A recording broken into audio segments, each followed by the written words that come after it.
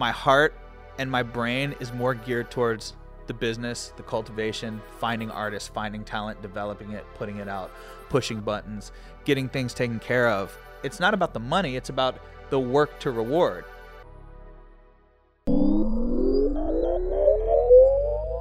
Hello and welcome back to Short Story Long.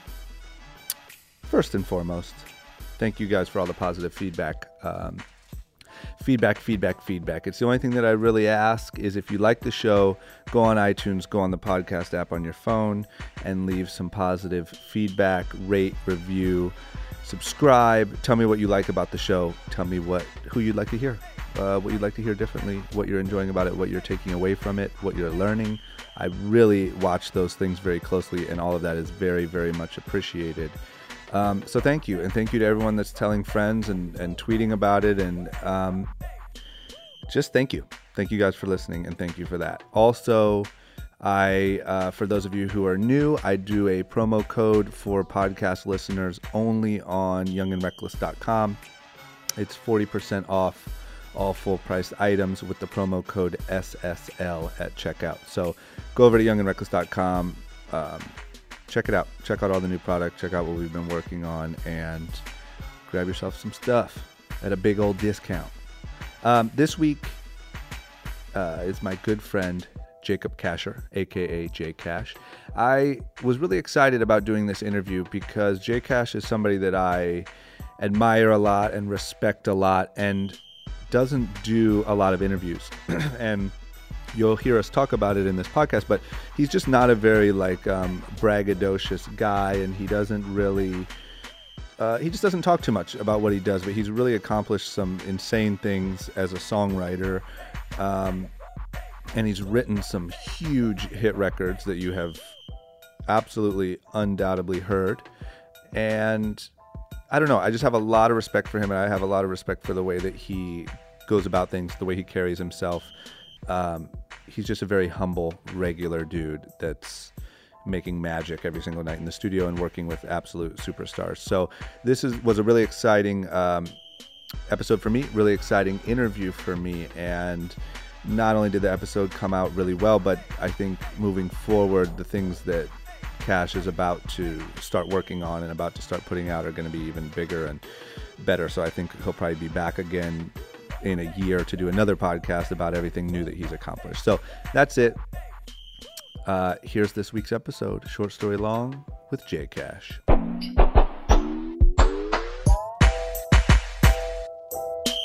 hardest part is figuring out what you want to master. Focus on your product. Can you tell somebody that they suck? You gotta just go for This it. is exactly what I want to do for a living. You can't even tell somebody that their breath stinks. You know what I mean? It could take your whole life, and then you find your worth. The product is number one. If it scared you, you should probably do Good it. content is good content. That is the coolest shit I have ever seen in my life.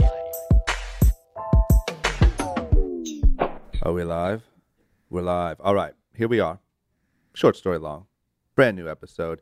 And this week we are joined by not only my good friend, who I consider actually a real friend, not like one of these Hollywood sort of, oh, my friend. Yeah. A real friend and a certified, bona fide hitmaker, Jacob Kasher. That's right? Yeah. AKA J Kash. Yeah. Thanks for coming, man. Thanks for having me. You like my radio intro? I do. I've really been working on that. Yeah. It was great. So, welcome to my podcast, man. I am really thankful that we made this happen. We've talked about it for a while. I know you've heard a couple of the other podcasts, and I think what I like about this is, I think you're the type of guy that when you first hear oh, I want to interview you, you're kind of like, I don't know, man, because you're not a very you're not a boastful guy, you're not an interview guy, Right. You just kind of make hits, do really good work, and you're just a normal dude. I'm super self-conscious. And that too. Yeah. Yeah, I just think, it's cool. I like that. So I like when people like you accept to do this podcast, because I think your stories are the stories I want to hear and tell. Oh. I don't necessarily want to tell the story of the guy who's been interviewed a million times. Right. And it's like, oh, how did, just because he's close, how did Adam Levine become Adam Levine? Don't get me wrong, that's probably a great story, but I want the people behind the scenes really doing that work. Totally. So thank you for that. No, I'm happy to be here, and I'm flattered. Like, you've had some awesome people on this podcast. I don't even feel like I deserve to be You definitely do. on the list. You definitely But have earned the right. but I am flattered, Yeah, And yeah. and it's different because, like, we've known each other for a while and we are friends, and I respect you as a friend and the work you've done, and this is just something that I feel like I'm comfortable being a part of. Like, Yeah. I don't speak out a lot. I've Yep. done like one other podcast for a friend, Yep. but I'm building a business now. It's like I'm a songwriter for a long time, but now I'm really building a company, and I know it's a little important for me to kind of step out and let people know who I am Yeah. and what I do a little bit. And I think what I'm trying to do with this that I think people like you and I don't really understand how valuable it is like there are millions of kids that want to be songwriters Yeah. or that want to be something similar to what you do. And they just, I don't know, man. Like I always say, like if you want to be a doctor, you can figure out how to become a doctor. It's a yeah. lot of really hard work, but you can figure it out. Yeah. If you want to be a scientist, if you want to be all these different things. But if you're growing up in Virginia and you want to Yeah. be a songwriter, Yeah. there's so much trial and error on your own, and there's no one tells you how to do it. So I Right. think hearing a story from a normal guy who has done the shit and is down to earth, and you know what I mean? Like there's so much value to telling your story. Yeah. I mean, yeah. I want to tell my story because hopefully it's like kind of entertaining and maybe it'll Yeah. inspire someone. It's such a interesting thing because I never wanted to be a songwriter. Yeah. I wanted to be a rapper really bad, and Yeah. it didn't work out. Yeah, yeah. And So we'll get into that. Let me jump Yeah. right into the story. This is what I always do. You're from Virginia Beach, right? yep. I've been there once, but for a very short amount of time. So I do not have any judge of it. What was childhood like in Virginia Beach? I mean, childhood in Virginia Beach. Well, it's interesting. Virginia Beach is awesome. It's a good place to grow up. It has good parts and its bad parts. It's not a very wealthy place. It's kind of like a middle class haven with like, a lot of lower income areas and then like tiny pockets of rich people. Yeah. It kind of trickles from the actual ocean front that kind of turns into Pungo, which is like the swamp. Yeah. And then there's like the biggest naval base in the world there. Yep. And then like 40 minutes inland is like the country, like the redneck fucking country. So Yeah. it's such an interesting place. It's and no one knows if we're quite supposed to be like act like we're from New York or Atlanta because we're Yeah. kind of right in this middle area. Yeah. So, Why so much music? I mean, I just think because that I really can't answer. I mean, I think it's a. Isn't that weird? I think there's music everywhere. I think there's like we have a couple like forefathers that made the because the people that come out of Virginia, and not just music, I mean even athletes, it's like there's not a lot of people that come out of there, but the people that do somehow seem to be the most game-changing people, like Yeah. Allen Iverson, Yes. Pharrell, Timberland. Like, I mean, the list goes on and on. I could sit here for the rest of the day naming like people and why they're so influential coming out of there. But I think it's because Atlanta had their thing, New York had their thing, and Missy and Tim and Pharrell and even Allen Iverson on the sports thing, just kind of inventing the way that athletes dress now with the baggy Yeah. shorts and the headband and the cornrows and tattoos. Yeah. You have to do something to stand out. You won't get noticed just doing like if you're a rapper in Virginia and you sound like a New York rapper, Funk Flex isn't going to play you. You're not from New York. Yep. You have to do some weird shit, you Yeah. know? Yeah. Do you think that let me ask you this. Do you remember when you were growing up thinking about music, was Pharrell a big inspiration of yours, or was it before Pharrell was I mean, Pharrell was definitely, you know what Pharrell was for me? I mean, I've always been a huge Pharrell fan, and now like me and him are actually cool, which is like one of That's the pretty greatest yeah. things I that love ever when happened that to happens. me. Yeah. And I'm cool with Tim too, which is also a blessing. But Yeah. Pharrell made me think it was impossible Really? to make music. So the because opposite of what it you was would the think. opposite Yeah. because once Pharrell did it, he not only did it, he did it so big Yep. that it made me and my friends feel like, well, there's only one that's ever going to do it. Like, there's not going Yeah. to be another one of us. Yeah. Like, it's only Pharrell. Yeah, that's interesting. Because the reason why I asked is because there's a book that I just rant and rave about called The Talent Code, and it talks about why certain people are successful or why this sort of bubbles of talent happen. And one of the explanations is it talks about like runners in Kenya or whatever, and it's that when one person makes it, it shows a whole generation of people that it is possible to come from there and do something. And so you almost get this extra like boost of motivation that like somebody from Virginia Beach can make it, and so you maybe push the gas. I don't know, but it also doesn't explain why. It did the opposite for me. Yeah, but I was- Timberland, Pharrell, Clips, those guys were all in the same kind of generation of They were people, all right? friends. Yeah. They're all kind of part of like a. They were all part of a similar movement. You know, they all knew each other, and we're all. You know, Tim and Pharrell used to be in a rap group together. In Virginia. Yeah. Yeah. And you know, to me, it wasn't like, oh man, I can never do this, but like watching Pharrell do it, the way he did it, and you know, it's weird. Like everyone knew Timberland was from Virginia.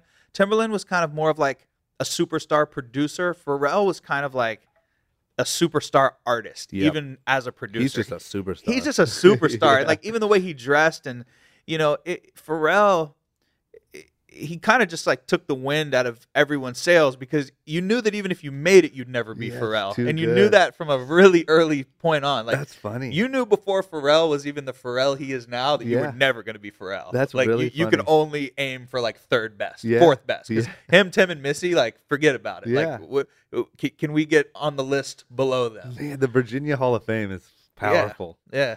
So I guess then my question is like, when you were super young, were you doing sports, or like what Yeah. was your thing? Yeah, I mean, weed, sports, Yep. Friends. Yep. You know, it's like I have like really cool parents that didn't trip on me super hard. Did they stay together? Yeah, they're still together That's amazing. to this day. You know, it was like you could, you know, in Virginia Beach, you kind of just ride your bike anywhere, get dropped off anywhere. Yep. It's relatively. I felt like it was a much safer place when I grew up than it Yeah. is now. Like now, Yeah. when I go home, I'm like, what the fuck Yeah. is this place? Like I'm Kinda how I scared to feel go in home. Ohio, You know. Yeah. And it's weird because Virginia Beach is such a small town that like people know who I am Yep. just because of the songwriting and shit. 100%. Because there's really not a lot to be kind of nosy about. Yeah.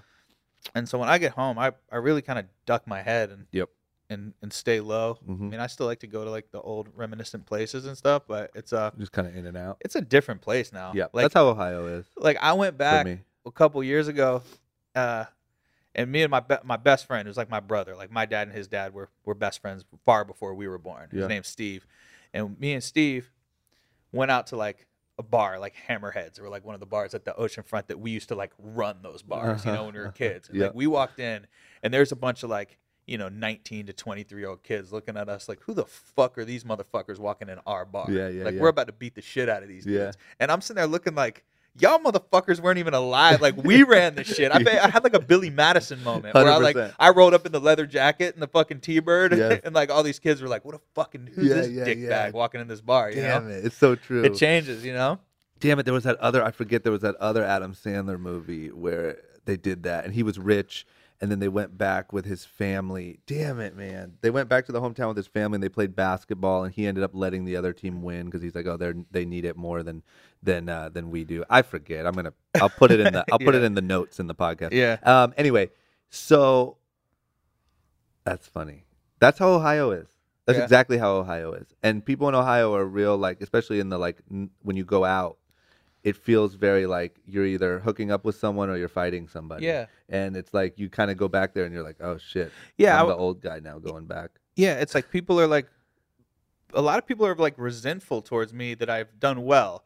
Like either that, you know, I changed, or I should have brought them with me, or I Yeah. should have done something to help them. And, you know, I tell people from my hometown all the time, they're like, you know, it's like somebody will literally text me and be like, yo, put me on. And I'm like, yo, put me on. Like, what the Yeah. fuck does that even mean? Yeah. And I tell people, I'm like, you know, or they'll be like, oh, the people you signed are from Florida, or like, you know. No, everyone always has a complaint. And I'm like, look, I'll sign anyone who sends me shit that I feel like is going to change my life. Like if you're dope as fuck and you send me some shit, Yeah. I don't care if I never met you before. I'll work with you over the person I've known my entire Yeah, life. 100%. And it's not a loyalty thing. It's like I can't help you if your music sucks. You make good music for a living. That's what you do. yeah. You know what I'm saying? When, Like, you when can't- my music sucked, You don't which save people for a yeah, living. my music sucked for a long time. Yeah, and no- nobody put me on. Nobody put me on. Yeah. You know, I had to. I always liked the challenge of people that were better than me telling me that my music sucked. Yeah, yeah. I was always like, okay, it does. You know, I at least felt like I was smart enough to be like, they're right. Yeah. Yeah, I know? think that's the difference between people who end up sort of succeeding or not. But so when did you When did music at all start to hit your radar? Well, I mean, I was like one of those kids that like would just, get cassette tapes and just lay on my floor and just listen to an album like for 15 hours in a row, and and my mind would go to places like harder than any mushrooms or any drugs I've ever taken. Like the music would take me so far out of mind, body, and soul. Like I could just, and I would like visualize me like performing the songs in a concert in front of like, in my daydreams, there was millions of people at the concert. It was like Game of Thrones. It wasn't like I wasn't visualizing an arena. I was like on a cliff and there was like a country like rocking out to me, like, doing Noriega songs, So that's kind of like, I was always like obsessed with music. I was obsessed with movies. I watched the same movies 5,000 times in a row. Like one of my bubby's friends that she had Hadassah meetings Is Bubby with. a grandma? My Jewish grandma. That's my bubby. That's my bubby's friend, who her grandson that I used to like play with when I was little at these like Hadassah meetings and these mahjong nights my grandma used to have, actually went to California and became one of the Lost Boys in the movie Hook, and it blew my fucking mind. And Really? I was just like, I'm gonna be an actor. Yep. But I didn't do anything proactive towards it, like there was really, I don't even know how he did it to this day. I'm almost want to like find him on Facebook and be like, how the fuck did you? And he never wondering. He did a couple commercials. Like, I don't even remember the kid's name, but I always just knew that I wanted to do something in entertainment. Yep. And then when I got the rap music bug, it was like there was nothing you could tell me. What was that, like 15, 16? It was younger. I didn't really start like actually trying to rap until I was like 15. Yep. But yeah, I got the rap music bug like really bad. So funny. Like I was gonna sign to like Rockefeller or Dipset. 100%. That's the kind of rapper I wanted to be. Yeah. I wasn't interested. Like I was making music. Like this is where I went wrong. Like all these, like there's a lot of white rappers which would be the category that I would have fallen under. Yep. That now have like figured out how to be a white rapper. Eminem obviously did it first, or Vanilla Ice, or whatever, Beastie Boys. I'm just saying all these things so no one calls me. It's like Eminem did it first. 100%. I'm just checking myself. Okay, protecting yourself. So there's some fucking white people that rapped, right? Yeah. But in the newer kind of school thing, it was like my shit was like Eminem, and then I was like he the first time I quit rapping is the first time I heard Eminem, and my friends were like hit me up like, yo, like there's this new Eminem dude, and like you're better than him, and I was like, really? And I remember listening to it and being like, fuck no, I'm not. Yeah. And then I was into Paul Wall because Yep. he was just so tight. Did you ever have But a I Bubba didn't- Sparks moment or no? I hated Bubba Sparks. Yeah. I hate all white rappers to this day. Yeah. If I meet a white rap, like I just met a white rapper recently who was like super tight, and I was like, I fucking hate you because you're tight. Is he you don't have to say his name, but is he a known guy or no? No, he's not a no. He's just this kid, and like he was just like I heard the music, and dude sounded super tight, and I was like, I was a white dude, and I was like, fuck this guy. Because there's always that little piece of me that just really wants to be like the great white rapper. 100%. But for me, like I didn't want to be a white rapper. Like that shit, I wanted to be a black rapper, which is where I went wrong because I'm not black. Yeah. That's where 99% of white rappers go wrong. Oh yeah, I was doing like mixtapes where I was like mean mugging on the cover with like a hoodie on and like doing songs about killing people and selling drugs. Yeah, yep. And it wasn't because I really was like trying to get people to believe that I did that shit. It's the kind of music that I like to listen to. Yeah. So I wanted to make the shit that I liked. I didn't want to be like I never thought to be like, you know what? I'm just gonna rap about like arguing with my fucking parents and like being mad at my girlfriend and homework. and like really just rap about the shit that I do, because who the fuck would ever want to listen to that? Yep. Which is true. Nobody. Yeah. Yeah. Like I want my shit to play on 103 Jams, and I want to do a song with Joel Santana, and I want that's really what I wanted to do, and I pursued it for quite a while. And yeah, so what happened? So you were fully committed. I'm gonna be a white rapper. Sorry. I'm gonna be a black rapper. I'm gonna be a black rapper. Yeah. No, but you were like, I'm gonna be a rapper. This is my calling. This is my thing. From like 15. Yeah, like nobody could tell me anything else. Like so all through high school.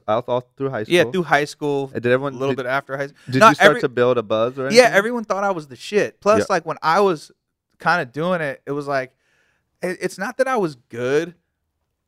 Look, this is gonna be something that I'm gonna say now that's gonna translate through the rest of this interview if we talk about career. Yep. It's not. I was always really good at being cool with people. I was always really good at making friends. I was really good at making people feel good about themselves. I was really good at getting myself into rooms I didn't belong in. Yep. I was always a good negotiator. I always understood business. I always understood personalities and human beings, and like that's what got me places. It wasn't like even to this day, like I'm not the dopest songwriter in the world. I am the best.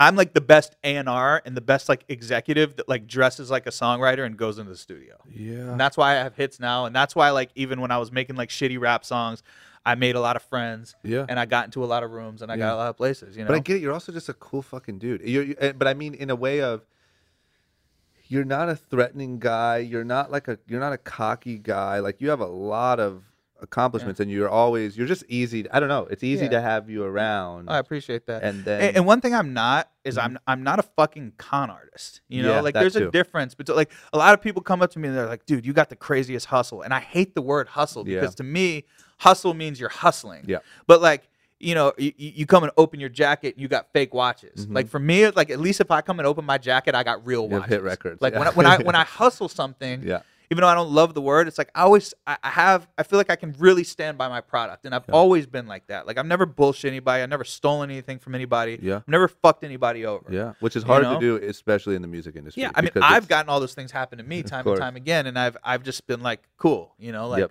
it's gonna happen. No, it's difficult to like keep it honest in that business, because I feel like you're around so many con artists that people just start becoming con artists, and you're like, oh, you know, honest people turn a little evil in the music industry, I think. Totally. I mean, it's really easy to manipulate, and it's really easy to get yourself into a position of power and use it against other people. Like I have, like if I'm working with a songwriter who doesn't have as much clout or as many hits or isn't as good as I am or doesn't have the experience that I do, and they come to me with like a whole fucking song written and it just needs help getting across the finish line. Like the lyric in the chorus is just not totally clicking. The artist loves a song, but the verses aren't really speaking their language, and the artist knows me, and the artist knows I can get that across for them, and I go in and I tweak the song. I could be like, yo, man, like I'm taking 70% of this song, easy. And then you and the producer and whoever else worked on it, you guys can split the rest. And fuck you. You won't get the song, and I'll tell the artist not to do the song. Yeah, that's pretty standard. That's what everyone does, except I'll just be like, dude, throw me the 5. Yeah. Like, y'all wrote the song. Let me help empower you. Hoping, mostly naively, that like one day this person's going to pull me into some shit. You know, but I'm sure that's paid off a couple times, right? It has, you know. Karmically, at least. Yeah, I think karmically for sure. And sometimes it reciprocates, you know, but I've also learned not to do it. You know, I do it to be, you know, it's almost like selfish why I do it, because it makes me feel good about myself. 100%. It makes me sleep good at night. You know, it's like I can brag about my character. Yeah. I can brag about my track record. Yeah. And being like, fact check me. Like I'm like, show me one instance where somebody can say, oh, Kash really fucked me on this project or on this song. It doesn't exist. And it pays off, because that's when, like, I'm sure it has a lot of times without you even knowing it. And like, as you continue to grow and keep doing the shit that you're planning on doing, which is way bigger, people are going to fact check you, and people are going to look, you know how people are. They're going to look like, what kind of guy is this J Kash guy? Yeah. And when everything comes back clean, it's like, you're going to literally have like the keys to the kingdom, because you've now had the accomplishments and you've never fucked anyone. Yeah. I mean, it's, you kind of look at people you really admire in the business, and some people, like, you admire half of what they do, but the other half is like what you don't want to do, and then and you try to just take the best parts of all your heroes and like morph into that, like you know, Captain Planet yourself into like, so true. I want his character and his work ethic and his honesty and his writing ability, you know, and you kind of just try to transform into someone that you really want to be and stick to it, you know. I guess my question is, Kash, is like, you're rapping all through high school and even after. You have like a local celeb thing going on, right? Yeah, I wouldn't say a local celebrity, but I'm definitely like. But you have supporters. I have supporters. I have like people that think it's like, I think half of them think it's like hilarious. And it's like half of them think it's like super tight. Yeah. And it's just, the fact is like, getting in front of people, whether it's at a party where it's like it kind of started, or whether you're like battling somebody in the driveway, or you're doing some stupid ass show in Virginia Beach somewhere, or you're just you're actually recording music and letting people hear it. Like that shit is fucking ballsy. It's vulnerable, you know. It's like making music is like, it's like showing everybody your dick, you know. It's like here's the fucking most like vulnerable part of me for everyone to see and hear, you know. And it's like, and it's like, and I think half the, you know, part of it was just like, it was almost like some jackass shit. Like, whoa, man, I can't believe like this dude's actually rapping. And it's like, is it tight? Is it tight, or is it just tight that I'm rapping? Yeah. See, I think a lot of it was was just tight that I was doing it, and I was almost like not embarrassed. Yeah. And I just did it with conviction. I mean, I think that's the thing about a lot of artists. Most artists, if you really like, you know, if you go back to like Mozart, is like, is this a good artist, or is this artist just really good at being an artist? Yeah. Damn it, that's a really, really good question. You know, but I'd rather fuck with the person who's just really good at being an artist. You know, I think that's who wins the majority of the time. Well, that's what pop music is. Yeah, and pop meaning rap, meaning popular music. You know, it's like that's what wins. I'll tell you, I always have a really hard time when people get into the debate of best rapper. Yeah, I always have a very tough time because I always judge the artist as a whole as opposed to the exact words that they are saying. Yeah, and I think different people judge it different ways. Yeah, but that's always been my problem. It's like I judge the brand. Yeah. And the whole overall. Yeah. I mean, I think best. There's like two ways of best. Like it's like the best team in basketball. Was the Warriors. Yeah. During the regular season. Yeah. And then the Cavs won the championship. So no, they're the best team because they are the champions. They have the award. And there's numbers there to back it up. Like Golden State won the most games, but you got fucked. The Cavs won the championship. So the Cavs are the number one best team. Yeah. Golden State is the number two best team, and that's a fact. Music is and food and anything like that is always going to be subjective. So when it comes down to the best rapper, it's like, who's the best rapper to me? It's like, I don't know who's the best. I mean, if we want to say who's the best based off sales, then whatever rapper sold the most is the best. But I think that's why it's the age-old debate that will never end and will always be fun. Yeah. You know, but that's art in general. That's why art is so interesting. It's because in general, you will never be able to. There'll never be a best. Yeah. You know what I mean? You'll always have that debate. Was Michael Jackson better than Prince or vice versa? People will have that debate forever. Yeah. I mean, I'll say Jay-Z. Yeah. And I won't argue with anyone. Best rapper ever? Yeah. I mean, to me. But that's only to me. I'm not I'm not going to sit there and fight with someone explaining why it should be the best to them. But if somebody 100%. Asks me like, who's the best rapper? I say Jay-Z. Yeah. To me, you asked me. Yeah. He's the best. I'll ask you. Somebody else is the best. And you're right. Yeah. It's like that talk, and it's like religion is the other one. It's like, I think that everyone should be allowed to think whatever the fuck they want to think without another person debating them on that. Yes. That's part of what, you know. That's life in general. What life is all about Jesus is like, Christ, you know, like In-N-Out's better than Wendy's. I like Wendy's better than In-N-Out. You actually? I grew up on Wendy's. That's amazing. I still like Wendy's cheeseburgers. I don't love In-N-Out. Yeah. I'm not from Cali. I like it. It's okay. Yeah. It's like the 9th burger I'd want. How many arguments have you been in about that? I just don't have the argument. I just don't care. Like when I was younger, people are real touchy. Yeah, like when I was younger, I would have had the argument. But it's like if I really crave like a fast food burger, like I want a fucking square burger from Wendy's. You know, I want a double stack with cheese. That's funny. Or a junior bacon. Yeah. Like I don't want a fucking In-N-Out. Yeah, I'm not mad at you for that at all. And it's nostalgia. It's like it's comfort food. Yeah. Both of those burgers are fucking disgusting. I don't care what anybody says. You know what I mean? At the end of the day, it's a disgusting piece of fucking garbage. Yeah. But like I'd rather fucking have Wendy's. You know what I mean? No, you're right. I get it. Yeah. Get it. Damn it. Okay, so let me ask you this: when did you move to? Did you move to LA first from Virginia? I moved to Miami first. And what did you move to Miami to pursue rapping still? Kinda. Yeah. At what age? I don't remember, man. I'm terrible with timelines. So I think I went down low there. 20s. Yeah, like lower 20s. Yeah. Okay, so you go down, and you're still not. There's no idea of songwriting yet, right? It's just I'm gonna go get. Yeah, I mean, I would go down there. Like my boys moved down there with his family, and they opened up some clothing stores that were doing pretty well. Yep. I was actually like at this point, I hadn't fucked with music in a minute. Like my high school like thug rap shit was over. Yep. And you know, like how I called it thug rap. I like you know? it. Like my thug rap. I mean, my high school fucking you know, hoop dreams of rapping were over. Yes.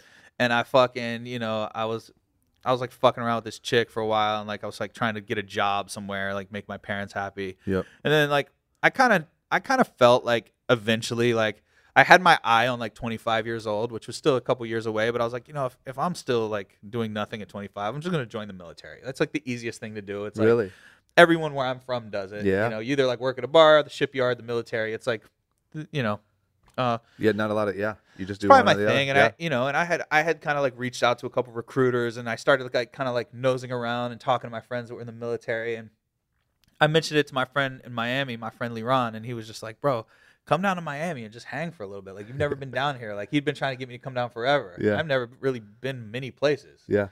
So I went down to Miami, and I was like, this shit's fucking tight. Yeah, I was I like, just Miami found was just heaven. mind blowing. I But love Miami's like when you're fucking broke and you don't have a lot going on, Miami is like the worst and best place to Yeah, I live. guess you're right. It's beautiful, and there's all these fucking hot ass chicks and all these rich fucking people that you want to be around the hot girls, and you want to be around the rich people, and none of them want to be around you. Yep. Because you ain't shit. Mhm. It's not like LA where like everyone just You can assumes kinda mix. everyone is And like no you one can assumes. front. Yeah.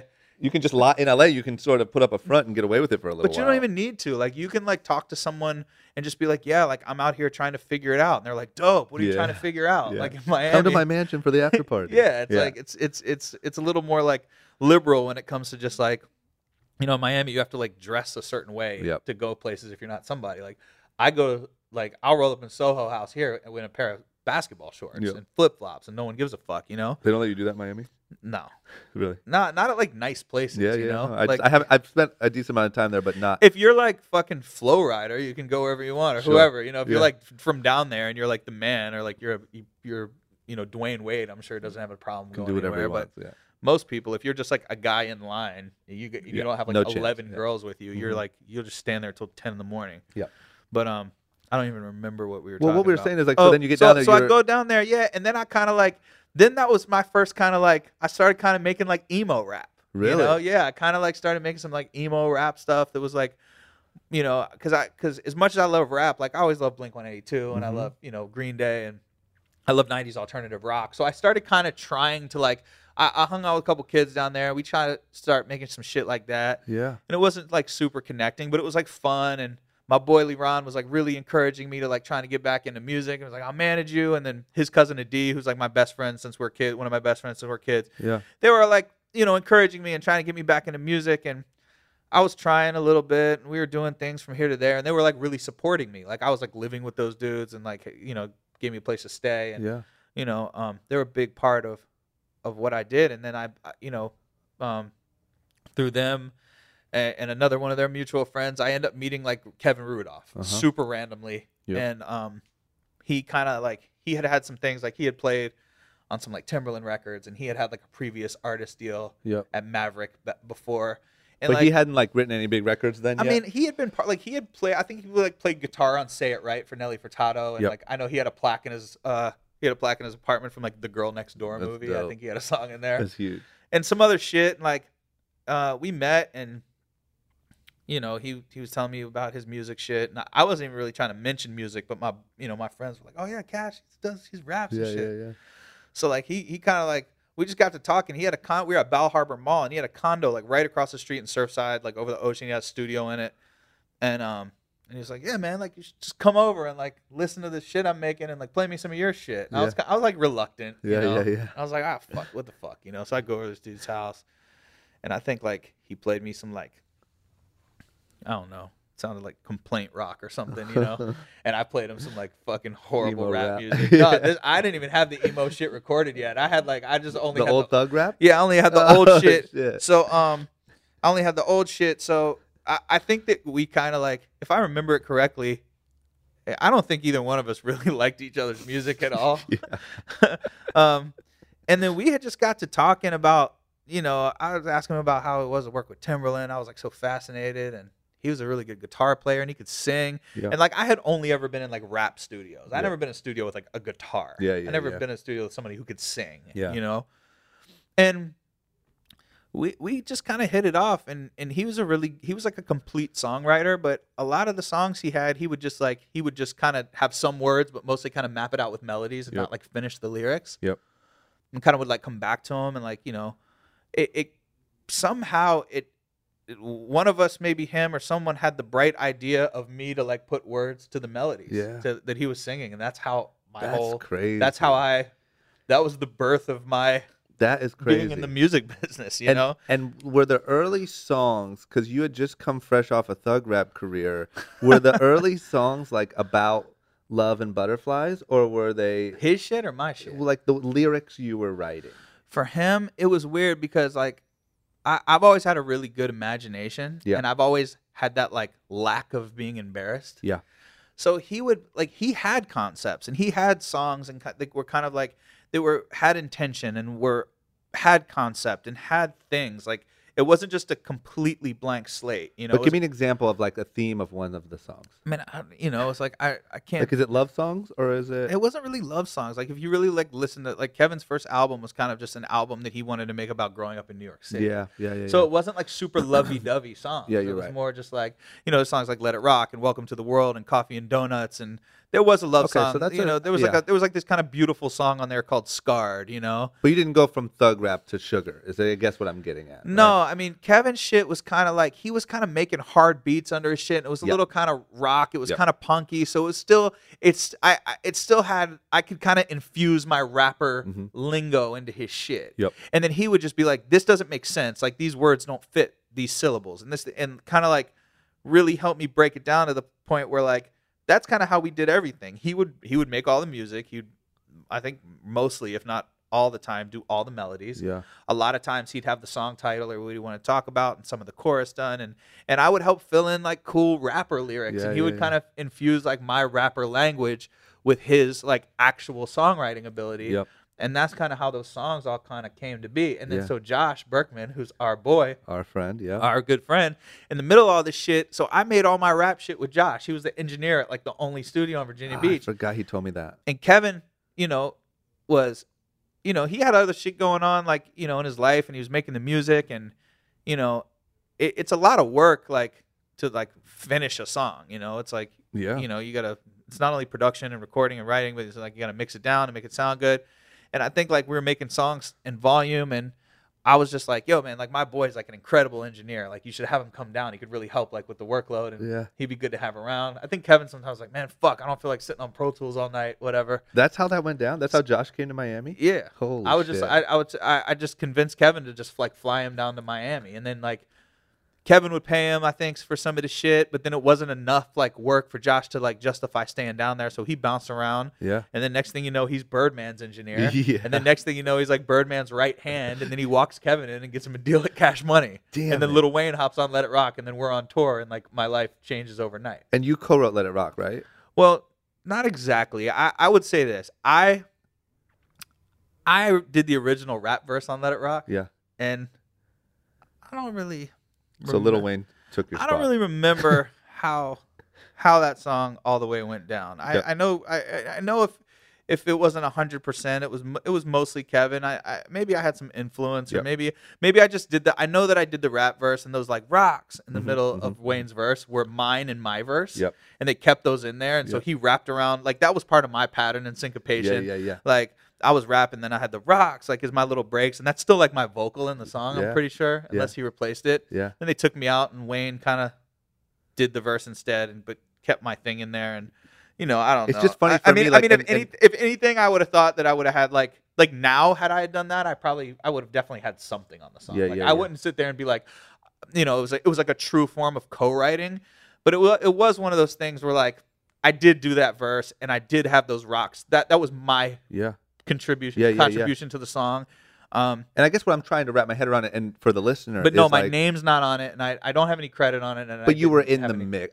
All I was trying to say was like, it's really dope that's how you met Kevin, and then Josh was engineering in Virginia. He came down, and for the listener, Josh is our friend who became literally Birdman's right-hand man, handling almost all the business for Cash Money in the absolute heyday. Yeah. Then to sign Kevin, and then you and Kevin are writing songs together. Like, that's crazy how that all kind of just at once like worked. Yeah. You know what I mean? It was like Ricky Bobby, like slingshot. We slingshotted each other in for the win. Damn it.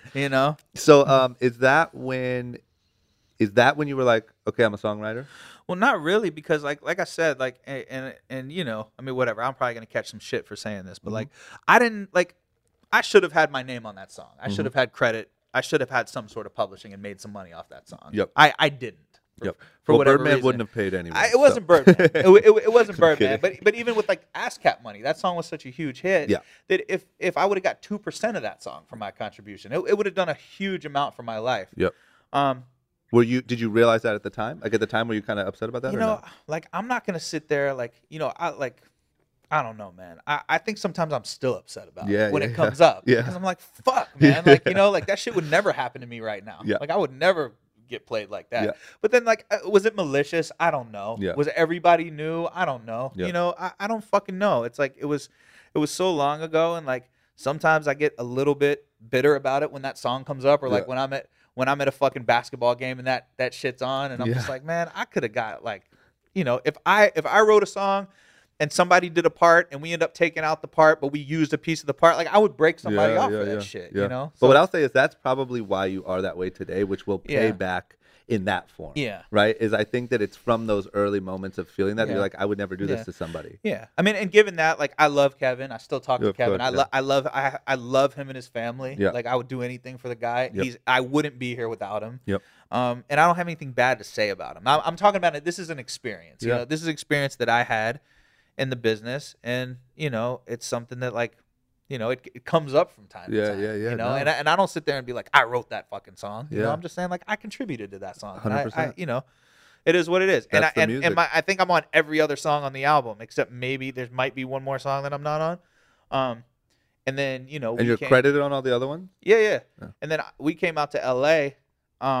We went on tour. I was like his hype man on tour. I was kind of like a hype man. That's you know? amazing. I toured all over the country with him a couple times. Yep. I think I was making like $700 a week. I was fucking killing it. Yeah. And you know, whatever the fuck it was. And then like the first hit that got me in the game was "Good Girls Go Bad" by Cobra Starship. Yep.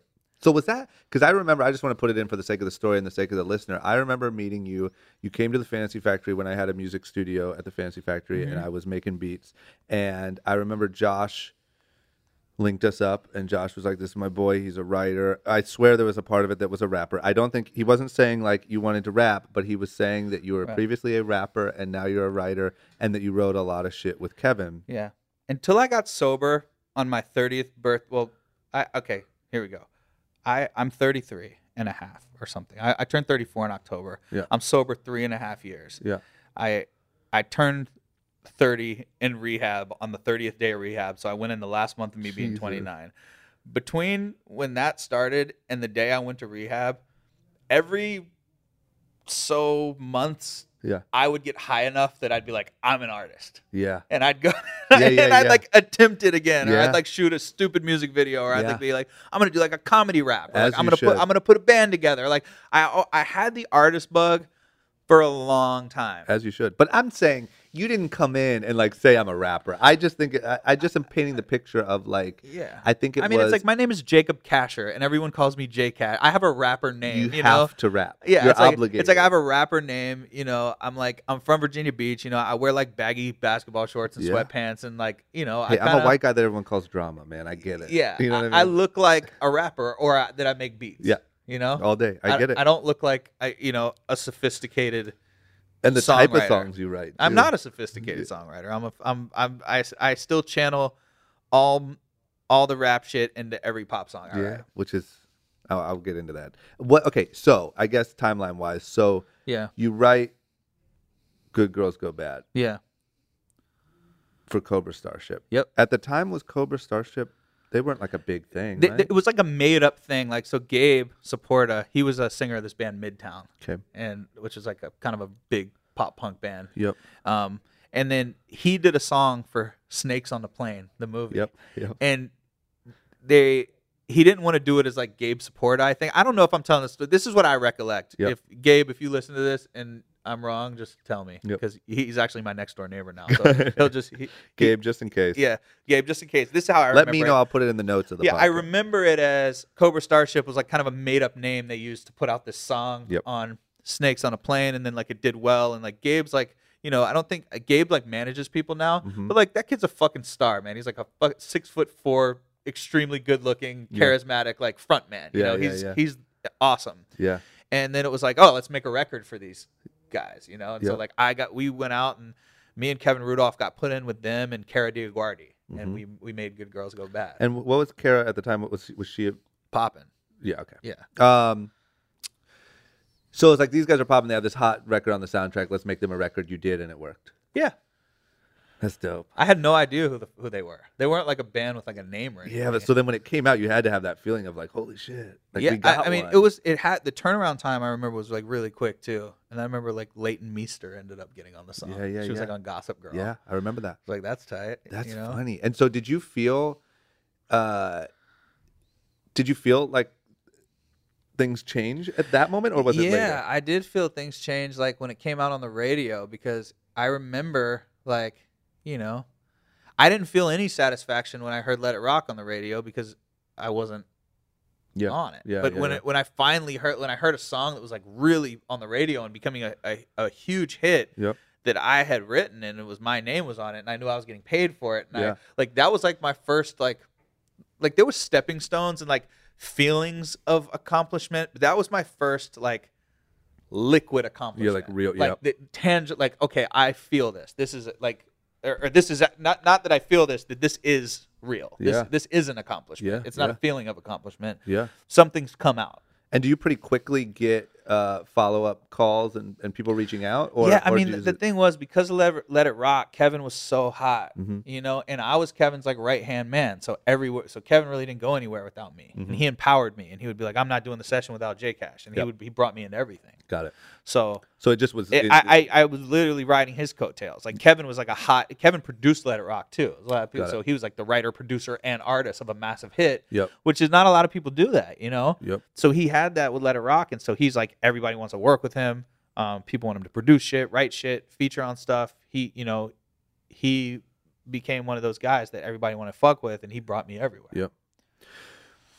Was there any other moment, like a hit record that you had where you were like, this is now on another level? Now it's J Kash. Yeah, I mean, J Kash. Yeah, I mean, it's like Good Girls Go Bad, and then like Round and Round for Selena Gomez in the Scene was Kevin, and then Halfway Gone for Lifehouse was me and Kevin. Yeah, and then me and Kevin had a whole bunch of other things. Damn, Halfway Gone. Mm-hmm. And then the first thing that I did without like a big person in the room. Yeah.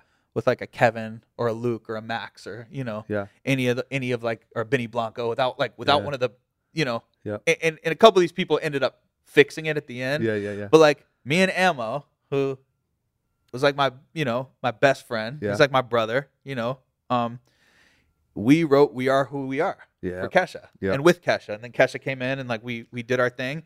And it was such a good experience making that song, and it felt like a hit in the room. And then I remember, you know, I remember the first time I heard it on the radio, and it came out, and I watched it go to #1 on iTunes the first day, and then it was the 17th song in history to ever debut at #1 on Billboard. And it was like, it was so much different than everything else. It was like, holy fuck, man! Like me and my boy, you know, like me and my dude, like. What the fuck did we just do? You know?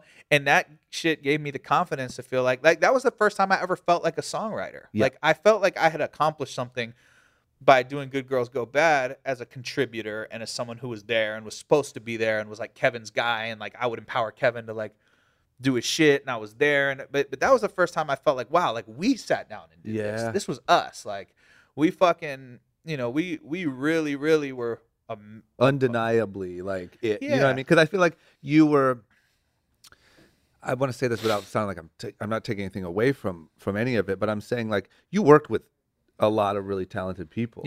I remember the Benny Blanco times and when you were with Max and that stuff, and like I just feel like that had to be a huge moment. I just think like you're involved in all these big records, and that must feel amazing. But that's what I was hoping happened, was that there was this one time when you're like, you know what, I can do this on my own. Yeah, it was crazy too, because so before that, the Lifehouse record, Halfway Gone, I won an ASCAP award for that. Really? And I didn't know I was winning it. Like they tell you before you winning, so they're like, "Oh, you're winning an ASCAP award this year," and you go and they give you like a medal and you wear it around, and they call you up on stage. I had no idea they just called my name and I'm in a seat. I'm like, "What the fuck?" So I go win this award, and I was like, "Man, this shit feels amazing. Like I can't believe this happened to me." And I felt like it was like kind of like lucky, and I felt like it was really kind of like Kevin and Jason Wade, the singer for Lifehouse. He's my boy, and he's incredible. And like I kind of felt like it was more their song that again I added some lyrics to. Yeah. I added my touch to. Yeah. But it wasn't my creation; it was theirs. I was a part of it. Publishing did great for me in my career. Yeah. But I didn't know. And then when they hit me up and told me I was winning an ASCAP award for We Are Who We Are. The whole thing is like they told me a month before, so I got to bring my parents, and that was like the best thing. I had my parents fly out here, and like they went to the ASCAP Awards and sat in a room with like I remember like my mom like talked to Katy Perry that night. Like it was just a room full of the biggest and best songwriters. It's like Stargate, Max Martin, and just everyone there, and I'm fucking winning this award, and it's just you and your boy on the. I mean, obviously, does Kesha go up on stage too? How's that work? I don't remember if I don't think she was there. But just the fact that you, as the songwriter, up on the stage, it's like me and like my best friend that like we used to just fuck around, and and it was just so good, and my parents got to be there, and it was like I mean, it was just crazy. It was just one of those moments where like I really finally felt like, not that I made it, I felt like I became a songwriter that day. Yeah.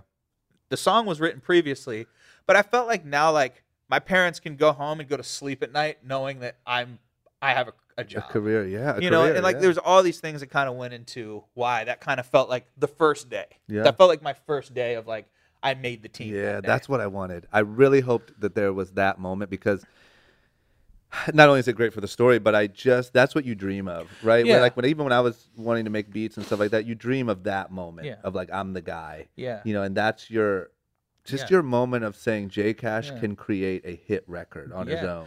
I mean, I made like some money and I did some things and I celebrated a couple things and I got down on myself. Like went through all these ups and downs, but like the most defining things were two things. Like the best feeling ever that no matter what the song does is like when the song's done and the first time you listen to the finished song from beginning to end and you jump up and down the whole way through and it's over and you're like, holy fuck, we made something amazing. That's the number one. Do you feel like just because you feel like when you got one? I feel like now I know when I got one. And you do that, and you have that moment. You know what it is? I don't know when I got one. I know. Hey, let me rephrase. I always know when I don't got one. Yeah, yeah. And it's such an. What do you do when you listen to the mixed down version? And I don't even finish it. Like I don't even finish an idea unless I feel really, really good about it. There's like so many phases. It's like, it's almost like meeting you meet someone. Then you hang out with them, and you become friends, and you text, and then you date, and then you fuck, and then one day you get married, and then you have a kid, and then, your 10-year wedding anniversary, that's when the song's finished. It's like, it's such a process, even if it's all in 4 hours. Yeah. It goes through so many phases of like, is this good? And when the marriage is falling apart, or when the first date is bad, or when the baby is, and once you have experience, you know when to walk away. Yeah. And sometimes it's like, you know what? Sometimes you break up with the song, you date around a little bit, and then you see that song again, you're like, wait a minute, if I would have did this differently, and you reapproach it, and sometimes that can become the biggest. Do you have a hit record where that's happened? I mean, just to give people an example, is there one that like you revisit that you thought was trash, even if the next day you came back and revisited it? I mean, I'll tell you what, man. When we first made and Ammo, the same dude I did We Are Who We Are with. We did Sugar together with Mike Posner, and like so that's Maroon 5 for the listener. Yeah, that's Maroon 5. It was probably my most career defining record to this day. Yeah, and I'm like still trying to beat that fucking record. Yeah, and I'm getting close. I mean, I just had Don't Want to Know for them and a couple. I keep getting lucky. So hope the luck doesn't run out. I don't think it's called luck after. Well, I just work with the tightest people. Like that's what I said. Like I said at the beginning. Like it's not like I'm not the tightest songwriter. I'm just like the tightest. You have the tightest. I'm the tightest at being a songwriter. Yeah. That should literally be the title of the podcast. Yeah, the tightest at being a songwriter. I'm the tightest at being a songwriter. I'm not the tightest songwriter. But so on Sugar, you did. I mean, that song was old as shit. It was probably 3 or 4 years old or something. And I just remember we made it and it was awesome. And I don't think like Ammo had these chords that were awesome, and I remember we were listening to shit. And we had something that we wanted to do, and I remember Posner being like, you know, play some chords that I was hoping you did an impression. He's like, Ammo, play some chords that you don't think I'd want to listen to. Posner was really the hero. Like, well, no, okay, musically, melodically, Ammo, lyrically, conceptually, championing the song, Posner. Mm-hmm. Adding the sauce and just the tight things and maybe like one melody that was really sick and then like a few of the key things and kind of just like being tight at being a songwriter. J Kash. General sort of vibe in the studio, like, J Kash. Yeah, but like Posner was the one who like believed in the song and Yeah. like championed it and like really thought it was something, and then it was a point that he was going to keep it. Who was And it then- originally written for? Just nobody? It was just I think we were just writing. Yeah. I mean, I think Posner was making a record at the time, and Did he demo it? yeah, his demo is amazing. Is it? Like amazing, Yeah. like amazing, or amazing, like so bad it's amazing? Like it's amazing. Like I probably have it on my phone. I could probably play it. Ooh, on if the you mic. could put it up to the mic, that'd be some I'll do it. exclusive. I don't know if I have it right in this thing. Damn, so 3 years that thing was. And it's funny because it's like the main thing is it's Posner and Ammo were arguing over the pre-chorus because we had the pre-chorus that's in the song that you know is Ammo's, and then Posner came back and was like, I wrote this new pre-chorus, and Ammo didn't like it and they fought over it. Who's made it? Ammo's. But here's the thing with that song too is like, you know, it's kind of in the ethos forever, and then like Adam heard it and Adam was like, yo, I know what to do with this. Really? And he changed a couple lyrics and he rewrote the bridge and he did something. He really made it. He turned it into a Maroon 5 song with his kind of thing. And I mean, the band did their parts on it. It's just amazing how many, Yeah. like how that works. I don't even know what to like compare it to. It's like you're crafting this thing, and so many people are involved, and you know what I'm saying. It's never one person, like just one person all the way through. I mean, can you think of anyone in history who's ever done that, where it's just them creating songs? Prince. Okay, well that's why it's great. Maybe. So There's a few other than people. Prince- There's so- a few people. I mean, there's some people that I like, you know, Mr. Bungle. Fucking, you know. the point is, the way that the standard process goes down, there's so many really smart, really creative cooks in the kitchen, and like the evolution that these records go through to become this thing you hear on the radio is like so crazy. That's what I was trying to convey. Yeah, it does. I mean, sometimes people see a song and there's like a lot of writers on the song, and it's like, how did 9 people write the song? Like, there's only 2 verses, 2 choruses, and a you know. But it's like, it's not really like that. It's like, you know, maybe somebody made the track and 2 songwriters went in and wrote a song, and what they got out of it was the chorus, and the rest of the song wasn't good. So they gave it to somebody else who ended up writing like amazing melodies but couldn't come up with any good lyrics, and then those people were burnt on the song. So then the artist and the writer that the artist likes to write with went in and wrote the lyrics, and it's like, you know. Yeah, and then you get like this hit record. Yeah, and then it's like, how did all these people get on the song? And it's like, and who are these other 2 people that weren't even there? It's well, nuts that actually, that's the norm. You know, like that's the norm. yeah, I mean, feel like. as a songwriter, like you know, you making money off your publishing. Yeah. You try not to. You want to have like a 50% or 100% or a 33 and a third percenter. Like you want to keep it low if you can, but at the same time, I would never let percentage get in the way of a smash. You know.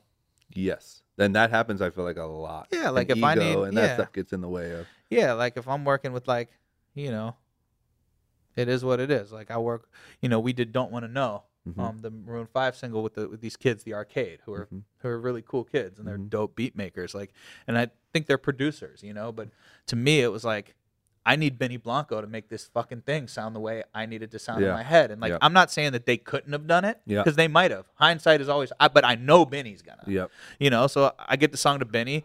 Benny gets hit what he gets, which means we all get a little bit less, but a little bit less of a song that's 8 weeks #1 overall radio is a lot more than if the song fell short. And you know, I'm not saying that it would have fell short. I'm just saying No, I get it. It could have been principle. It's not even that. It's like, you know, maybe the Arcade would have made it 10 weeks. Like, I don't know. I just wasn't, you know, there were fans of Benny. Benny's one of my close friends, we all felt that was the move, and we felt like it was a sonic insurance policy for the song. Yeah, 100%. You know, and we took it out. Yeah, you know, yeah, and it worked. and it worked, and it paid off. Yeah, and it paid off. And the song's fucking rad. Any You other know? big, just because I love, for the sake of the listeners because songwriting's a really interesting thing where you're a part of these massive moments and these massive records, but you're behind the scenes. You're really behind the scenes. Yeah. Any other big, I don't do like the Billboard shit. You know, I haven't done any like songwriter profiles. Like there's a lot of songwriters that get like press and do things, and I've just kind of opted to not do it. And I'm not knocking the ones who do it, because if it helps them and helps their families, then maybe I should be doing you just it. don't seem like that type of guy. Like you wear sweats and you're tattooed and you just chill. I mean, Any other big set? What I was going to ask is big memorable sessions of, this record came out of nowhere or this came out of nowhere, whatever, of things that turned into these hit records. I mean, every song that I've had come out and done well has like, you got to think, if I have 3 to 5, and even me saying this out loud, like, wow, having like 3 to 5 to sometimes more like songs that come out on the radio and do well every year is like not real. Yeah. It's like, it's fucking crazy to say that out loud. Yeah. And it's just like, that's why I don't give a fuck how many people, like, I appreciate people telling me that I'm talented and I know what I'm doing. I do not know what I'm doing. I don't know. If I knew what I was doing, I'd have 100 of them. 100%. Max Martin knows what the fuck he's he doing. does I don't know what I'm doing. Yeah. I know, like, I know how to have fun, and I know how to get people excited, and I know how to do a lot of shit. And You know how to be good at being a songwriter. but yeah, it's like I go in the studio all the time, and most of the time it sucks. And then sometimes, if you want to call it the universe, if you want to call it God or Satan or whatever it is that Sometimes Satan gives me a hit record. whatever it is that you channel, whatever your inspiration from. Yeah.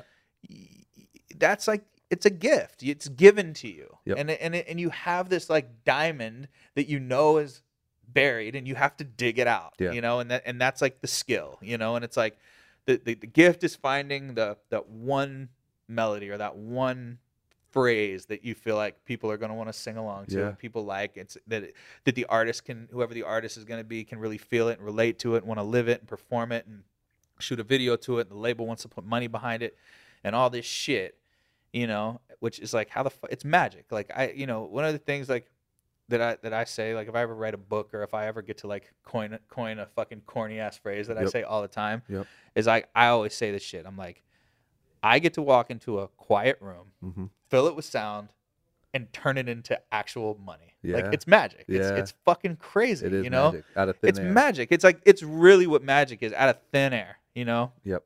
And not only that, but like, think of like, not to get too deep and hippie here, but like, think of the human. Music is so cool to me, and the reason why I want so badly to be involved in music still is because you're creating something that undeniably makes people feel a way.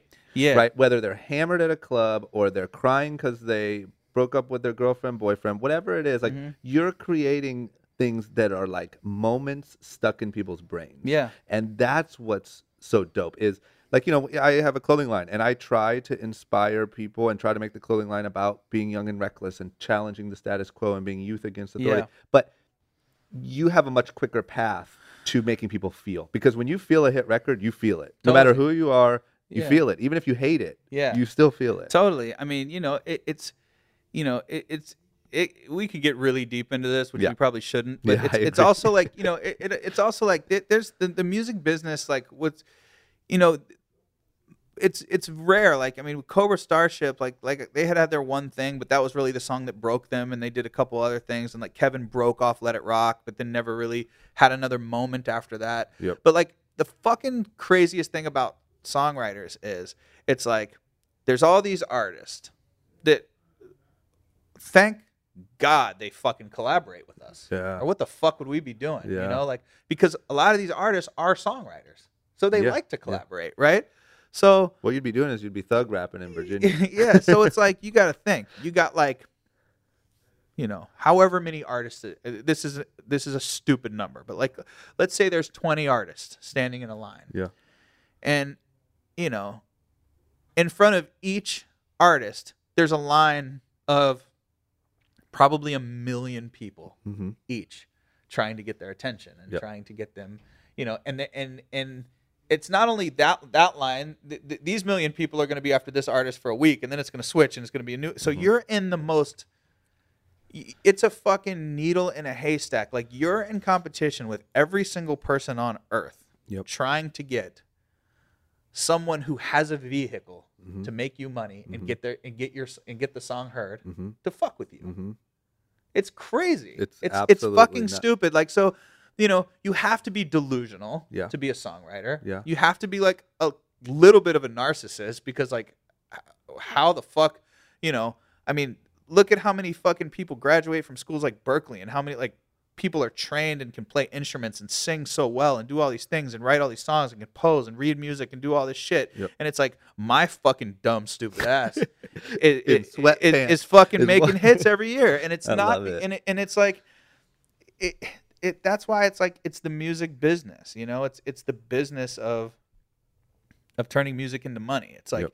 there is artistic integrity and value and real creativity and things that come from the heart and things that come from the soul that go into these songs, but you also got to be like a fucking sharp motherfucker to be able to get your shit heard. Yes. You can't just like, the days of just like being like the dude who's like, I'm just gonna sit at the Joshua tree on my ukulele and someone's Yeah. gonna discover me. It's Yeah, like, no, you're gonna be discovered being eaten by vultures in the middle of the desert 1,000,000%. next to your fucking ukulele. Yes. And It's not a strategy. Yeah, and so it's like, if you're a social dipshit, get a fucking scumbag manager. Yeah, yeah, yeah. That's gonna get you in your fucking shit. Yep. Or be charismatic, or don't be shy, or be, there's just so many different things that you have to do that go into getting a song across, Yep. getting an artist, and that's, to my next point is why, if it's not my friends, if it's not an artist that I really love and respect,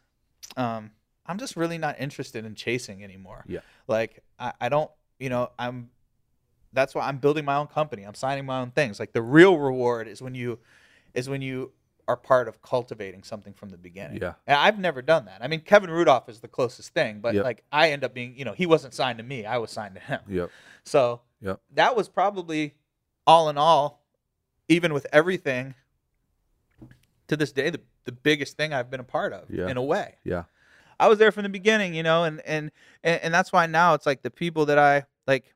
The other thing too is like, I think because of who I am as a songwriter, like, Mm-hmm. I've been really blessed and really lucky to be able to write good lyrics and have good taste and help cultivate these songs, and I'm friends with artists that for whatever reason they like me and they want to Yeah. be around me. Yeah. They care about what I have to say. Yeah. Like Charlie Puth has been a huge champion of me, Meghan, Adam, Selena. I mean, I could name a whole bunch of people. Like, I don't even want to start naming names, because then I'm going to forget 25 people that have Yeah. been so good to me. Yeah. So, But you're just a good guy, man. And that's why I think a big lesson from this, and from, I knew this, I guess, kind of anyways about you, but when you package it into an hour, Yeah. you relearn it, is just the power of being a good person. And like, I'm not saying you got to go do charity work every weekend and you got to be this crazy hippie person. I'm saying just being a cool dude. It's like, they don't teach you that in college. Yeah. They don't teach you that anywhere. And it's just, that's one thing about you that it sounds like you even give credit to taking you a long way, is like, you're an easy dude to be around. You're a cool dude. You're not a crazy ego guy. I You're not appreciate it. Yeah. I mean, I tell you, like, I'll never be the richest person, because I don't have the ability to like Yeah. really shark up, Yeah. and do certain things that it takes to get certain places. You Yeah. know, like, some people have really done it gracefully. Mhm. And if that's, if that's what's in store for me, like, I want to do it gracefully. It's like, if I make enough money to like feed my kid and like take care of my wife, and I can go see my family and my parents on the, like, if I make enough money to survive, I'm fucking rich. Yeah. Because because I just do what I love to do every day. Yep. But at the same time, like, I'm 33, which is young, but I've been doing this like for real for 10 years. Yeah. And I've been kind of like on a steady incline, and I've had little dips and stuff, but I've never taken like a huge slump, like a huge loss, as far as like, there's going to be a point in time where I'm not on the radio for a while. Like, it happens to everyone.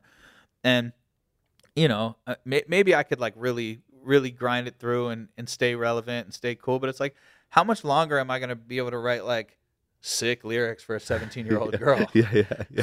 You know, I don't fucking At know. a certain point, it's going to be a little bit alarming if you can still do it. It is. You're like, he's 60 years old and he's writing these love yeah, songs. you know, but I really like, I want to, you know, I'm really kind of feeling good about making a transition from like being like a session songwriter, studio, you know, like I'm executive producing things now.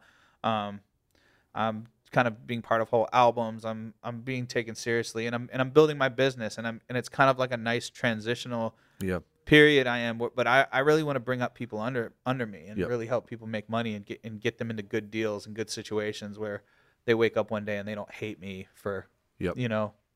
And I think that's where, and that's great because that was going to be where I was going to take it, was like, what's next? And that's where I think that like the times of getting shit on and all the grinding it out and all the seeing how bad people can be and whatever, I legitimately believe that will be sort of your, like, I don't want to say legacy, that's a big word, but that'll be your thing, right? I think that when you're 60 years old and you're rich as shit, it'll be, he's about his business. Because even, I'll say this, when we had those meetings about the stuff we were talking about, my impression of you was not that you were a shark, but that you've been through it a lot and you're really smart and you don't have time to worry about anything that isn't legit. So you didn't seem sharky, but you seemed very serious and like, you're not going to get over on me or get around me. I only want to do what matters. Yeah. And that seems like where you're at in your life. And I just think, I guess rounding it all out, what I'm saying is I believe that one day your company will be incredibly successful. You will build and create stars, and you will do it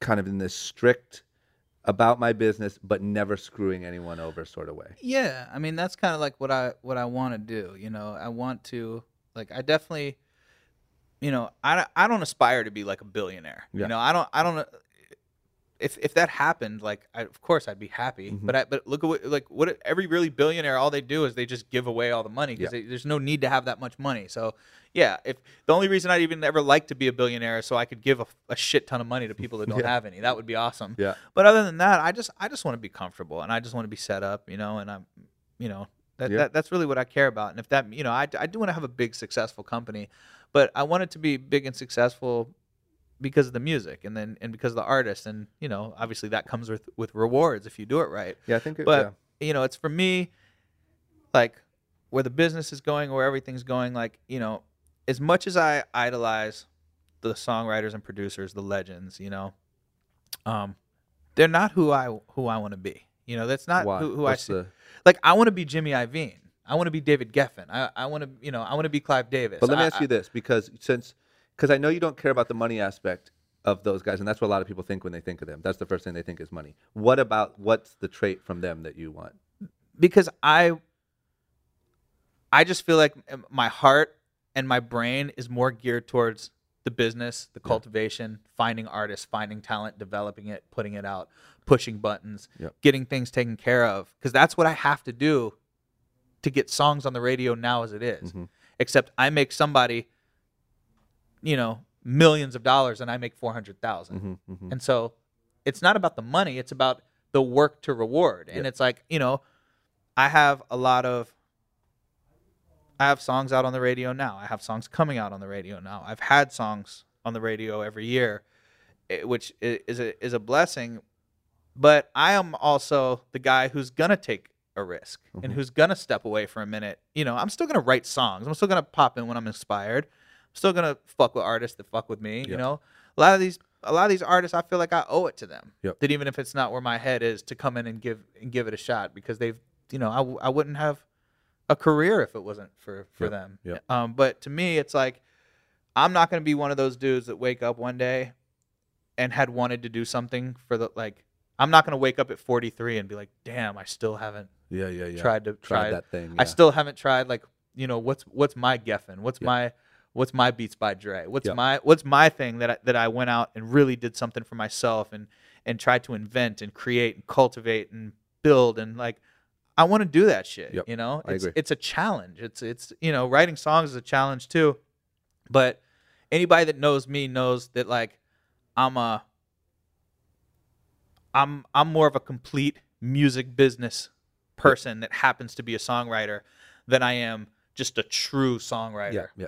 I think too, like you're a creator and you're a, like it's fun creating hit records, I'm sure, but it sounds like you want to create a business or something really impactful and meaningful and create stars and create, you know what I'm saying? Like you want to create, it's the same as, I would have to imagine it's a similar feeling to hearing a Cobra Starship song climb the charts and be like, oh shit, this is real. The same way it would be for you to watch a label or watch a company climb the, you know what I'm saying, and say this is real too. It's a different level of the same idea. Yeah, it's to me, it's just about breaking artists and being like, oh, I had the eye and the ear for that, and I helped it, like, you know. And I know it kind of keeps sounding like I keep talking about money, and maybe I am. Who gives a fuck? But it's like, you know, if I look at all these songs that I've had come out and do well, if I had a 1/10 of those for something that was, you know, that I signed, it would be worth the same, if not more. You know, and it's like, you know, that's why you see guys like, you know, the Smeezingtons that can literally only work with Bruno because it's such an empire. It's such a machine that, like, what the fuck? What do they need to go write for anyone else for? Is he signed to them or no? I'm not sure what their business is, but you know, it's like you don't really see like those guys on a bunch of other records. You know, I don't even know if I don't know if they call it that or what the new record. I was just more curious of like if they just got an in with him, and so why even bother with anything else? Or I think it was just like a squad kind of thing, and that's what I mean. Like, I just want to be the leader of a squad. You know? I want to head up a squad, and I want to empower other people to be bosses and to be, you know, to be successful and to make money and make decisions and be creative, and like the people that work for me, I want to treat really well, and I want them to. I want to fucking kick ass, you know? And it's like, I want to kick ass for something that's family style. Like, yes, I'm happy. I never take for granted the fact that, like, you know, Maroon 5 is signed to Interscope. And Interscope and John Janik and Aaron Bayshuk, I love very much. And the fact that they, you know, Adam and the band and management and the label give me the opportunity to work on such an amazing project. I mean, it's life-changing for me. It's a dream. Like, after I make a whole Maroon 5 album with these guys, where can I even go from there? I mean, you know, and working with all these incredible artists, but it's like, well, that's where you can go from there. But it's not mine. It's theirs. That's where you can go from there. You say, where do I go from there? That is where you go from there. Maroon 5 is yours. But you know where you go? Yeah. You hop off the top of the fucking mountain and you start right at the bottom again. Yeah. At 33 years old, having done a whole bunch of shit, and you go and you sitting in a room looking at 3 or 4 people going like, I don't know, let's like start looking through Instagram and see if there's anybody tight. Like, have you heard of any cool app? It's like, it's going back to the drawing board in a sense. Now I got 100%. Shit up my sleeve. I'm not really, you know. No, I know you're not. It's, but your bottom of the mountain is still pretty. But it's still, but you know, you still have like, you still have your people at the top of the mountain, and you know, you instead of having to like hike it, you know. Well, and that's the benefit of doing it the right way. Right. You do something the right way, and then you go as opposed to trying to be a jack of all trades or trying to think you can do everything at once or not knowing what you want to do. You accomplish one thing, and you'll always have your homies back at the top of the mountain if you need to get back up there. But you're trying to build a new mountain essentially. And I think like I just love how you said after you know do a whole Maroon 5 album, where do you go? And you're right. That is where you go. You have the next Maroon 5 that is yours, and you assign somebody else to executive produce it. And you make the right decision in choosing the next J Kash to executive produce that, and you change their life, and then they, you know what I'm saying? And that's the progression. And that's really what I'm passionate about, you know. And I'm passionate, and like this is no disrespect to anybody. Like I have one artist that is signed to me now that I partnered up with a major with, and the major is amazing, and the way that I structured the deal is amazing, and these people in this building are awesome, and they back me and support me, and that was the right thing for that artist. You know, it was the right thing. I made a decision based on how I felt the artist's career was going to shape out. I have friends in that building. I have friends in every building. I chose the home for that building for certain reasons.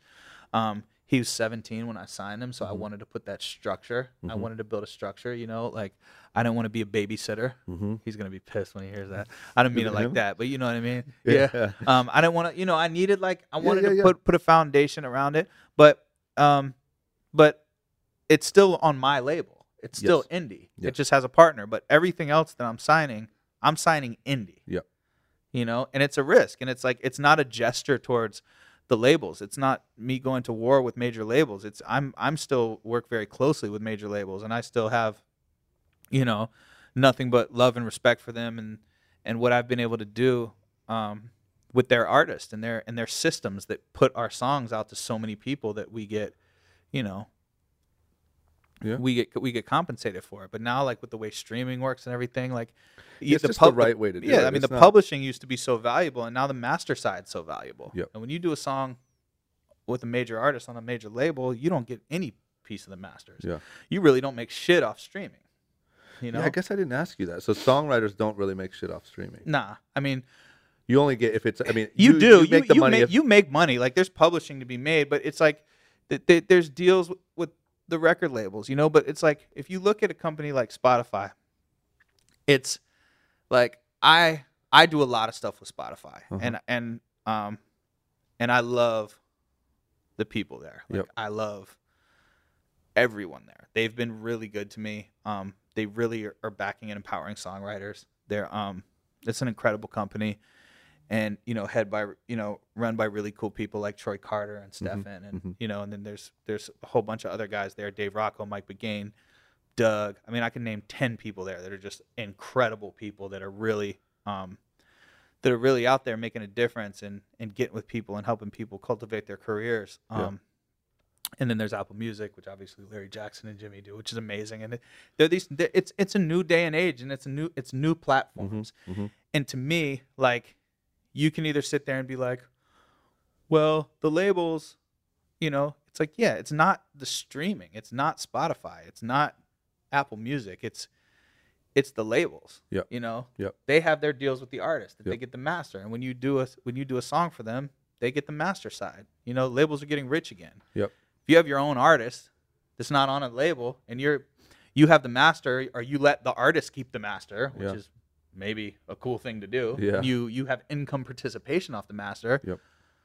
You can fucking have a hit and make a difference and buy yourself a house just off fucking streaming.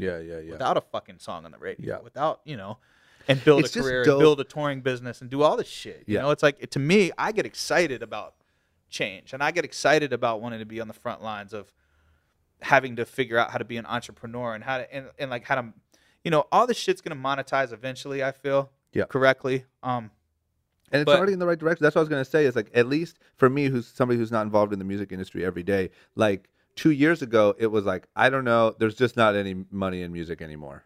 Like, that's what it was, right? No, I mean, I'm saying it's how it felt. It felt like, unless you have a radio hit record, there's just no more money in it. Now it at least feels like, oh, there's money again. There's something. There's a place to start businesses here again. Yeah, I mean, I think just like sports and like live entertainment, I hope is always going to be here. Yeah, that'll always be there. Like, I know there's a hologram in Japan. Yeah, fuck that. Like, I hope that shit doesn't happen here. Yeah, it won't. You know, at least not I just for think, you know, 30 years. People still need that interaction. Live entertainment, you know, especially music. Yeah, like, you gotta go to a fucking concert. You can't VR that. You still want it. I mean, you don't get the CD booklet no more, really, but you still want a T-shirt or a hoodie, or you know, you want to get pissed on in the front row. 100%. Your favorite rock by star. Tyler the Creator or some shit. No, you need real urine. Yeah, but you know, it's like there is money in music, and there's money in the world, and there's good in the world, you know, and it's just like, in any business, there's going to be people that survive, and there's going to be people that fall. You know, and like, it's just a little bit of a clean out that happened, I think. Yeah, and it's just like, to me, these companies are like, the business was going to change anyway. Like, eventually, like, everything is gonna be different. And like with the streaming companies, to me, it's like, holy shit! Now there's a whole new fucking avenue where you can make so much fucking money. Not like, oh no, you know? It's huge opportunity. Yeah. And go down Sunset and look at like all these artists that have like Spotify billboards everywhere, and like look what Apple Music's doing with the artists, and like they're, you know, it's like songwriters. It's a tricky thing. It's like, you know, we're people who like write songs, and before streaming, it's like, what can you even do with a song if a huge artist doesn't sing it? Yeah. You give it to a small artist, and hope the small artist becomes a big artist. Yep. And who the fuck can even help I mean, that's like if a label puts enough into the artist to give the artist exposure. If the artist really promotes it right. If there has to, like, the stars have to align. So crazy. Now, you can make a fucking record and be like, I think this record's a hit. And you can take it around town and, well, I don't think it's a hit. And, you know, you play it for this artist. I don't want that song. Yeah. I don't want that song. I don't want that song. Fuck you. And put it up yourself. Yeah. And make $400,000. That's Meghan Trainor and Charlie Puth, right? You know, I mean, just do whatever you want. Weren't they both songwriters? They both are songwriters. Well, yeah, but I mean, wasn't it kind of like... I mean, they both just like... I mean, they're both on labels, but they both had come-ups, you know? But I heard... So tell me if I'm wrong. I could be wrong. The stories I heard, at least about Meghan, was that like she was on the demo of a record and they were shopping it, and it was eventually just kind of like, you know what, we're going to put it out with you. I mean, probably. I mean, I know Meghan wrote for other people and still does. So, I mean, it could have been one of those things where she was making a record for herself and other people simultaneously. Or she made a record and was just like, fuck it, this sounds better with me on it. I'm keeping it. You know? I mean, a lot of times that's how artists become artists. Yeah. And now it's more doable than ever. I mean, look at Julia Michaels. She's like one of my really good friends. And she's giving people all hits all over town. And she's fucking crushing it. And then, like, she makes Issues one day. And she's like, fuck that. This is my, like, I just told my story. Yeah. I'm keeping this motherfucker. It's so good. It's too good. And you couldn't do that before. You couldn't, because it's like, where would the exposure come from? Yep. You know, it's like, and now it's like, I mean, Spotify has been probably the huge champion in that song working, and it's working on radio, but it's also a fucking sick song. You know, it's like, that's the other thing it all dates back to, is like, a shitty song's never gonna get anyone anywhere. No, yeah, I've had those too. Yeah, too good. Okay, I think the way that you just ended that is a really good way to sort of button this thing up. But what I always do is, before we go, I always do if you could bump into your 14-year-old self, run around Virginia. I would say I really like the version of yourself that's just blasting music in his headphones. I picture like laying in his bedroom, maybe feeling a little isolated. Not that you were overly emotional, but sort of just like, where's my place in this world? I'm going to be huge. I'm going to whatever. Yeah. What would you tell little J Kash? And is there any words of wisdom or any gems that you've sort of just learned? I mean, you know, I don't know what I would tell him. I probably would, because I don't know if I'd have, like, that's the crazy thing about life. It's like, if I'd have taken one step to the left instead of right, I might be a completely different person. I might be living in a different state with a different job and a different set of problems and happinesses and whatever it is. You know, I don't know. I would probably say, like, don't ever take pills. Like, smoke weed. Have a few drinks every once in a while, but don't fuck with pills. Yeah. Was that what you went to rehab for? Yeah. Got it. Yeah. Painkillers? Xanax. That'll do it. Yeah. Yep. Yeah. So that's it. Just stay positive and don't take fucking Xanax. Pills. Don't take Xanax, dude. Stay away from Xannies. Yeah. Yeah. I like that a lot. Yeah. That's a good ending. Cool. Man, thank you so much for doing this. Anything, you have anything you want to plug? No. Just be on the lookout. Executive J Kash. I mean, you know, coming soon. I'm just like, I don't know. I just hope that people like it when they listen to it. Maroon 5 album is coming out before too long, and you worked on the majority of it. Yeah, I worked on a lot of it, and Charlie Puth is gonna start coming with new music, and that's my little brother. He's my little big brother. He's my little brother, and he's my big brother. Is he older than you? No, he's younger than me. Oh. That's why he's my little brother. Why is he big? Because he just acts? In the studio, he's older than me. Got it. He's a fucking beast, man. Is he really? God, that kid's a fucking problem. What records are out or coming out right now? I mean, right now it's Cold with Future, Maroon 5, Yeah. Swalla, Jason Derulo, Nicki and Ty. Damn it. I had some other shit. I don't remember, man. I fucking never know. Listen, I try never to harp on a song. I'm always like, just like, I got to make another one. Yeah. You know? Is your credit Jacob Kasher? Yeah, it's like Jacob, J Kash, Kasher. Sometimes they put Jacob Hindlin, which is my last name. So if you're an up-and-coming songwriter or whatever, you're really interested in it, look it up, because his list is pretty fucking incredible. Yeah. He's responsible for a lot of shit that's been stuck in your head. Yeah. You know what I mean? Yeah. I love it. Awesome. You got a gift, Thanks for having me. Thank you for sharing your story. I appreciate you doing this with me. Yeah. Yeah. Thank you. Thanks. Fuck yeah. All right, there it was. I hope you enjoyed it. Like I said, that was a good one. I really was happy to have the opportunity to sit down and talk to him. He doesn't talk a lot about what he does, and he's done some pretty incredible things. So that one I really enjoyed. I hope you guys enjoyed it as much as I did. Feedback. Go to iTunes, go to the podcast app on your phone, leave me some feedback, let me know what you think. It's really, really important to me, and I am constantly checking. And then 40% off on youngandreckless.com with the promo code SSL. We're going to keep these things cranking. I really want you guys to keep recommending guests. I really want to make sure I keep having a wide variety of guests. A songwriter was a new thing, and I think it translated really well. And I think what I'm learning is there's just enough variety in all these different guests, but also there's so much in common, and there's so much about people's different, work ethics and different struggles and hustles and come-ups that are all very similar. And I think it's cool, and you're learning I'm learning, we're all learning like this consistent lesson about what it takes to be successful. So as this thing progresses and as I build and do more and more episodes, it's becoming something. And I guess I could say something that I hoped it would become, but I didn't really know what it was going to become. So I'm just happy. I'm happy it's being well received. I'm happy you guys are liking it, and I will keep it going. So I will talk to you next week. Bye-bye.